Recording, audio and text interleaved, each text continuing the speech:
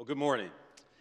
It's a great joy to be here this morning. I do feel like one of the last times I was on this stage was when I walked across it in 2006, and it's an honor to be standing here preaching at the J. Ellsworth Callis pulpit. He was my preaching professor when I was here as a student. There are a couple things that stand out to me as I prepared to preach this morning that Dr. Callis said, and let me give greetings, by the way, to my esteemed colleagues on the Board of Trustees, to the faculty, to the staff, President Tennant and Julie, and to the students that are here. It is a joy to be here. Dr. Callis said that when it comes to preaching, he made us preach without notes, but the way he described it is he said, have your love affair with your notes the night before. I'll never forget those words. He said, because if you are tied to your notes, he said, don't memorize it, but if you're tied to your notes, you can never be as natural as you would be otherwise when you preach. Well, I have to tell you, I've been a little busy. I had an inductive Bible study assignment to turn in last night by midnight for the doctoral program. We've had a busy board meeting. I do have some notes up here, but I'll try to make sure you get authentic Kyle. The second thing he said is that he said the scripture text should guide the title of the sermon. He said it shouldn't be the other way around where you get a cool title and then you try and bend scripture to match it. But he said every now and then God gives you the title first. He described a time of being overseas in a marketplace where someone tried to sell him a genuine imitation Rolex. He said he played around with that phrase in his mind and he thought, but that's what we're called to be as followers of Jesus, a genuine imitation of Christ, and that shaped a sermon that he delivered at some point. The title of the sermon that I'm going to deliver today, Let God Handle the Bear. I will tell you that the title came and the text came shortly afterwards. And David, you did an awesome job of reading that text. That's another thing that Dr. Callis was particular about, reading the text with passion. So thank you for doing that. I'd like to pray and I'll dive in. God, thank you for the opportunity to preach. I've sat in these pews, Lord, and I have seen you move mightily in this place. So, Lord, would you move mightily once again in me, through us, Lord. Speak, Lord, for your servants are listening. Pray this in the mighty name of Jesus. Amen. Here's how it began. About a month ago, my wife and I were preparing to head to a marriage retreat. That's what I thought it was. It was a marriage retreat, and the day before we were set to leave for this week-long retreat in this picturesque setting in Destin, Florida, a couple at church asked us about what we were expecting from the retreat. And I don't know if you've ever had this happen before, but as I was describing to them this marriage retreat, my wife interrupted me. If you've been married and ever had your spouse interrupt you, there are a variety of responses, but she interrupted me and said, it's not a marriage retreat, it's a soul care retreat. And I didn't roll my eyes physically. And I didn't say these words out loud, but in my head I thought, how does she know? Like, for weeks leading up to it, I've been talking about it as a marriage retreat. And so when she said it's not a marriage retreat, it's a soul care retreat, I thought, how does she know that? And the answer was pretty easy. She had actually been reading the emails from the facilitators about the retreat. So I just rolled with it because I'm an experienced husband. So I was like, oh, okay. And so her conclusion was confirmed later in the day when she said to me, hey, Kyle, they are having appointments where you can meet with a spiritual director during the retreat. You can sign up for a 50-minute one-on-one slot. But she said, what is a spiritual director? I don't know what that is. Do you know what that is? And I said, oh, yeah, I know what a spiritual director appointment is. I did one of those at Asbury one time through the alumni renewal retreat. I came back on sabbatical, and I sat with the spiritual director. I said, here's how it is. You sit with someone. You can talk to them about whatever you want to talk to them about, and they'll listen for a while, and then they'll interject gently, and they'll say, well, what do you think Jesus has to say about that? I said, so at the core of it, you're talking a lot, and then they're trying to get you to listen to what Jesus has to say. That's spiritual direction. How do you like my summary from a layperson's perspective? So I said, you should sign up and sign me up too. And so on day 2 of the retreat, we were there, and before my spiritual director appointment, in the morning session that was being facilitated, we were being asked this question in silence. The question to reflect on in silence was, what do you really want from God right now? And so I had a thought, and I wrote it down in my journal here. But then the question after that was, but what's underneath that desire? I'm like, well, I thought I just answered that, but let me dig deeper. And 5 questions later, like, what's underneath that desire? What's underneath that desire? What's underneath that desire? I wrote down some words, and I'm going to share with you what I wrote down. I wrote down that I just desire to be in relationship with God in such a way that I know God loves me so much that he wants to guide me in every situation.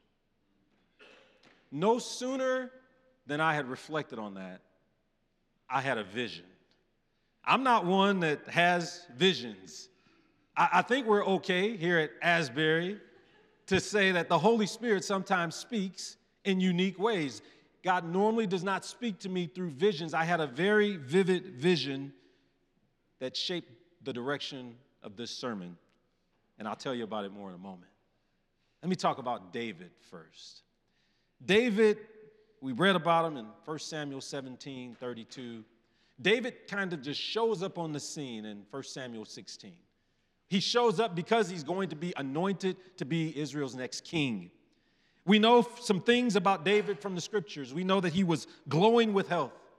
He had a fine appearance and handsome features. The Spirit of the Lord came powerfully upon David when Samuel anointed him. He was a musician who knew how to play the lyre. He was brave. He was a warrior. He spoke well. The Lord was with him. All of these are things that the Bible tells us about David. And we're told he was an armor bearer for Saul, and he was young. When I think of that description of David, I actually, for a moment, I pause and I think, what might he have looked like? And I want to show you a picture. It's a family picture. Actually, it's 2 pictures. One is a picture of me and Petra and our 2 sons, Malik and Matthew. Just to orient you, Matthew's our 23-year-old. He's standing next to me, the one that's taller than me. And Malik is standing next to my wife, Petra. He's 25. And I had to put a bonus picture in there of our 11-year-old because the picture with our sons was taken last week in Michigan. We were in Michigan. We live in Texas. They're 17 hours drive apart. And we couldn't pull our 11-year-old out of school because in Texas, they take missing school very seriously. And so I left her there with friends, but she would feel left out if I didn't show you a picture of 11-year-old Mimi. And no, she does not have me wrapped around her finger. And no, she's not spoiled. She's just the beneficiary of years of parental wisdom. There you go. I look at these young men, Malik and Matthew, and I think they're strong, they're brave, they're handsome. But this picture is one that I literally would not have been able to take a month ago. You wouldn't be able to see that picture. We went on the soul care retreat about a month ago today. And I know some of you are wondering, where is this sermon going? Dr. Callis would be disappointed. You've talked about a soul care retreat and your son's picture, and are you going to get to Scripture? Yes, just bear with me here. Verse 32 of 1 Samuel 17 says, David said to Saul, let no one lose heart on account of this Philistine. Your servant will go and fight him. Saul replied, you're not able to go out against this Philistine and fight him. You're only a young man, and he's been a warrior from his youth. I want you to notice the confidence that David has. Maybe every time you read this text, it jumps out at you that this young man would hear of this giant that has for 40 days been threatening the armies of God. And instead of being intimidated like the armies were, David, young man, brave, strong warrior, shows up, and he actually tries to instill confidence in others. Let no one lose heart. Your servant will go and fight him. And the reaction from Saul is not surprising. Saul says, you can't do that. He's saying that the odds are overwhelming. The circumstances are overwhelming. And if you're writing down notes, some of you are. I know that there's some young people in the house today because schools are closed for the election, and your parents might have said, you better take some notes in chapel. You might want to write this down.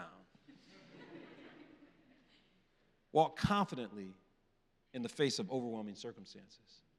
We can walk confidently in the face of overwhelming circumstances when we understand who is with us and who is leading us. I want to tell you about that vision I had. No sooner than I had said at the soul care retreat that I just want God to lead me in every step that I take. The vision that I had was I was in that house in Destin, Florida. I was in one of the rooms The door was shut, and it was me and God. And I knew God loved me, and I felt safe. And in this vision, I opened the door to go out into the hallway, and as soon as I opened the door, I saw like this gigantic grizzly bear running at me, snarling, teeth bared, and actually in my spirit, I felt afraid. And it was a weird feeling because I typically don't find myself afraid of anything. Or maybe that big raccoon last night walking from the Beeson Inn to Williams' house, but I remembered I was preaching a sermon about David today, so I'm like, I'm not afraid of you. Big old raccoon that ducked away in the shrubs and was probably stalking me. But generally, I don't feel feelings of fear, but in this moment, I felt this fear, and I didn't know how to explain it. And so later that day, I was reflecting in my journal, and this is still before I met with the spiritual director, and here's what I wrote. I said, at some point, I'm going to have to deal with that image that came to mind during that exercise. I said, what was disturbing was the image of the grizzly bear. What in the world was that all about? You're getting a window into how I journal. I said, that thing looked scary. And what was weird was feeling like I was running back to a safe room with God. That's what I did. I ran back in the room and I shut the door. And here's what I wrote, because this is the first scripture that came to mind. You might think that if I had a vision of a bear, that the first scripture that would come to mind would be that passage in, 2 Kings 2, where Elisha is walking and they say, get out of here, Baldy, those two young men. You know this text? Bald head. And he turned around, he looked at them, and he called down a curse in the name of the Lord, and 2 bears came out of the woods and mauled 42 of the boys. That's not the first scripture that came to mind. But if you want to make fun of my bald head, be mindful of 2 Kings 2. I wrote these words, and they're actually on the screen. I wrote 1 Samuel 17:34-36. Your servant, but David said to Saul, your servant has been keeping his father's sheep. When a lion or a bear came and carried off a sheep from the flock, I went after it, struck it, and rescued the sheep from its mouth. When it turned on me, I seized it by its hair, struck it, and killed it. Your servant has killed both the lion and the bear. This uncircumcised Philistine will be like one of them, because he has defied the armies of the living God. Wow, I wrote. What is the bear? And why am I turning and running? Can I just have you reflect for a moment? What's that bear in your life? And if you'll allow me some license with the text, you might say, why don't you title the sermon, Let God Handle the Lion, or Let God Handle Goliath? Can the bear just represent Goliath and the lion? What's the bear in your life? I went to my meeting with the spiritual director, and I began to talk about some things going on in our lives. A month ago, as I sat there at that retreat, I knew some things were coming up that were on the horizon.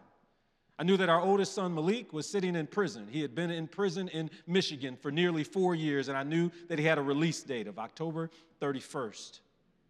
And what I was wrestling with was, God, what are you calling us to do? We knew we were going to travel to Michigan to be with Malik, to walk with him as he walked out of the prison. We knew that he had nothing. All he had was the clothes that he had when he went into prison, and he's grown quite a bit over the last 4 years. You might not realize this, but many people exercise quite a bit in prison. He's a lot bigger than he was when he first went in. We knew that from a housing perspective, we had some arrangements worked out. You've got to understand our boys were adopted. They came to us when they were 8 and 10 years old. Now they're 23 and 25, and parole would prefer that he live with a family member. We live in Texas, but his birth mom lives in Michigan. And that was the plan, for him to go live with his birth mom. And in between the time he would walk out of the prison and the time we would drop him off 3 days later at his birth mom's, there were so many unknowns. God, what do you want us to do? How do we help him get settled? The other thing that was going on was our 11-year-old Mimi has lived with us since she was 4 years old.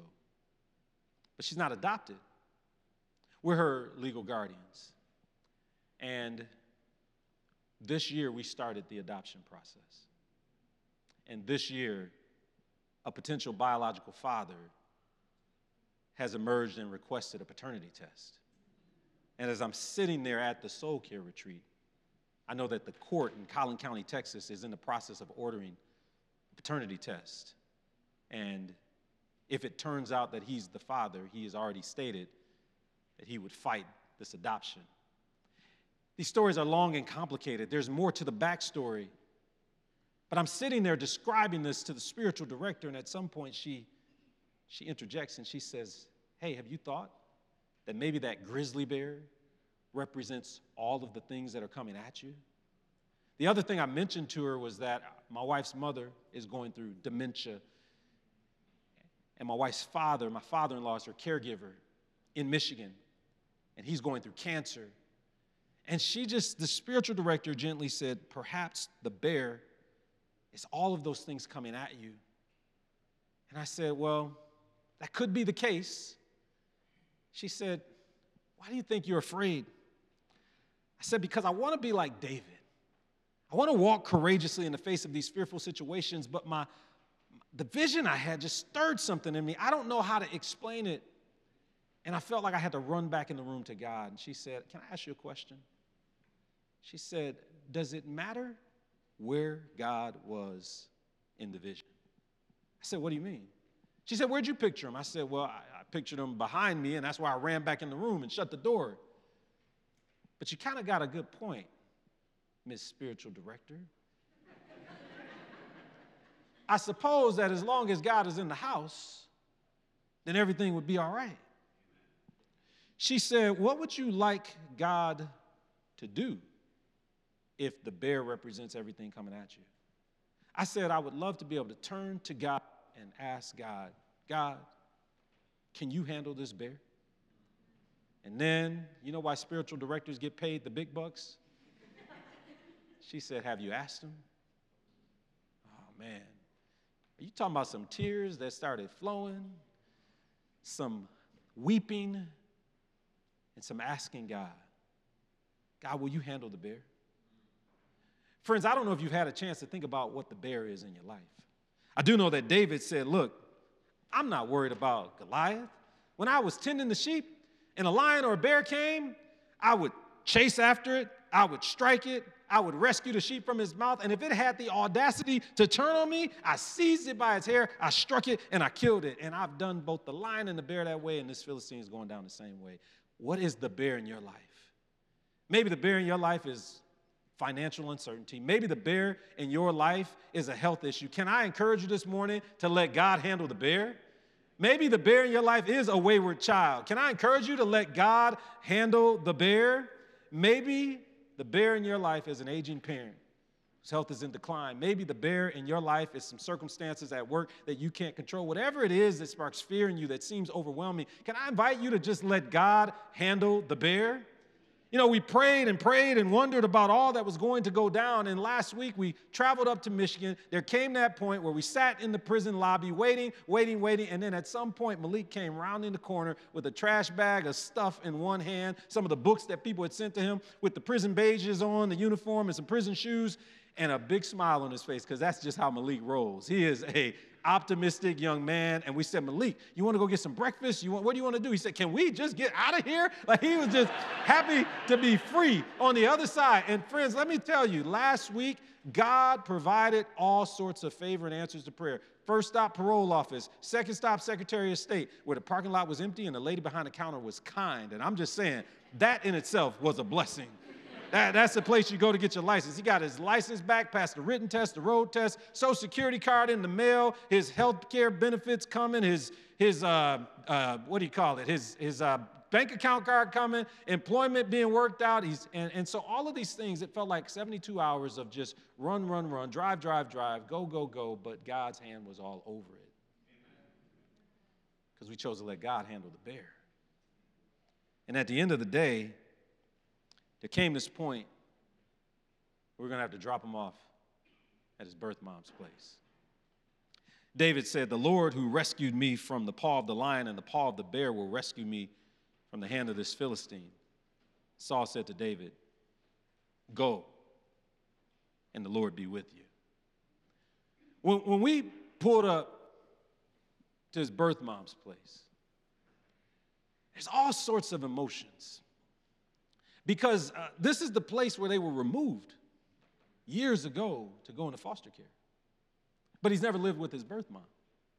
She wasn't there. She was out having difficulties in life. She's been clean now for years, and they were being raised by their great aunt. And so now they're back on the property where he was removed.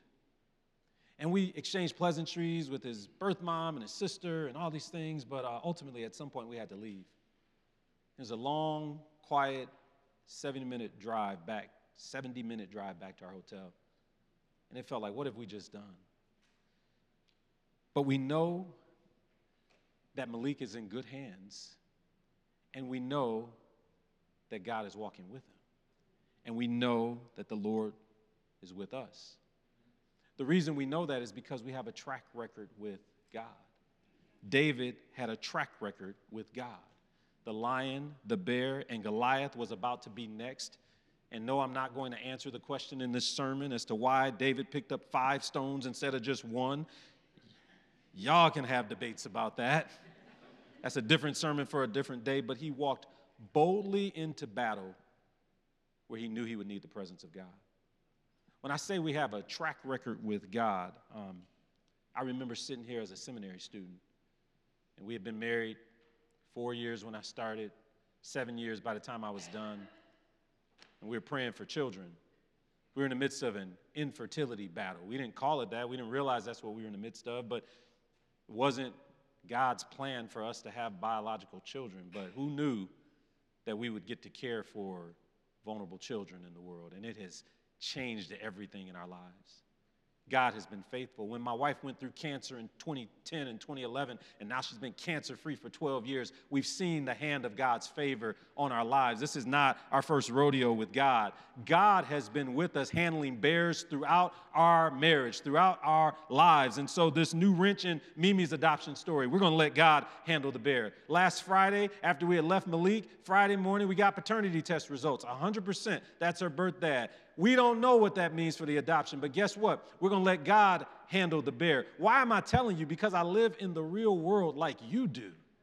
And there are bears that are pursuing you, but we got to let God handle the bear. There are things that we can't control. I can't control my mother-in-law's dementia. I can't control the choices that Malik makes now that he's free. I can't control what a judge is going to say about the adoption journey. But what I can control is whether or not I will trust in the Lord, even when the bears seem like they're coming. And I'll just turn to God, and I'll say, God, can you handle this bear? You know, it was funny, on the day I met with the spiritual director, I left that place, and the next day was a silent retreat. We were supposed to just be silent all day. You can go wherever you want, but be silent. I chose to do a mobile order and go to Starbucks and sit silently. And while I was sitting there, I thought, man, haven't I seen like an image of a bear charging at like the glass in a zoo? Like I Googled it and looked it up, and I found this video of a bear that had charged a glass at the zoo, but unfortunately that bear grabbed a rock and cracked the glass. I was like, whoa, wait, that is not the video I was looking for. Thankfully, it didn't break all the way through. But then I thought I've recently seen an Instagram video or something where a photographer in Canada was with a group of people taking photos of bears. And I looked it up, and there was indeed this video. And this bear came charging the photographer. You know what the photographer did? He raised his arms, and he went, "Arr! Arr!" And the bear turned and ran. And the post on the Instagram video was, never run from a charging grizzly bear because the first charge is generally just a bluff. Some of you today, you've been running from some bears. And I need you to know, it's just the enemy bluffing. I'm not saying that you aren't going through a fearful situation. I'm not saying that the circumstances don't seem overwhelming, but I am telling you, it's a good idea to let God handle the bear. Would you join me in prayer? Heavenly Father, I thank you so much for the reminder from your word today that we can walk confidently, that we can walk courageously, and Lord, we can walk boldly into battle, inviting you to handle the bears in our lives. God, there are things that we can't control, things that are unknowns to us, things that seem overwhelming. But thanks be to God that you're the same God yesterday, today, and forever. You're the same God that will give us victory. So we seek your help, oh God. It's in Jesus' name we pray. Amen.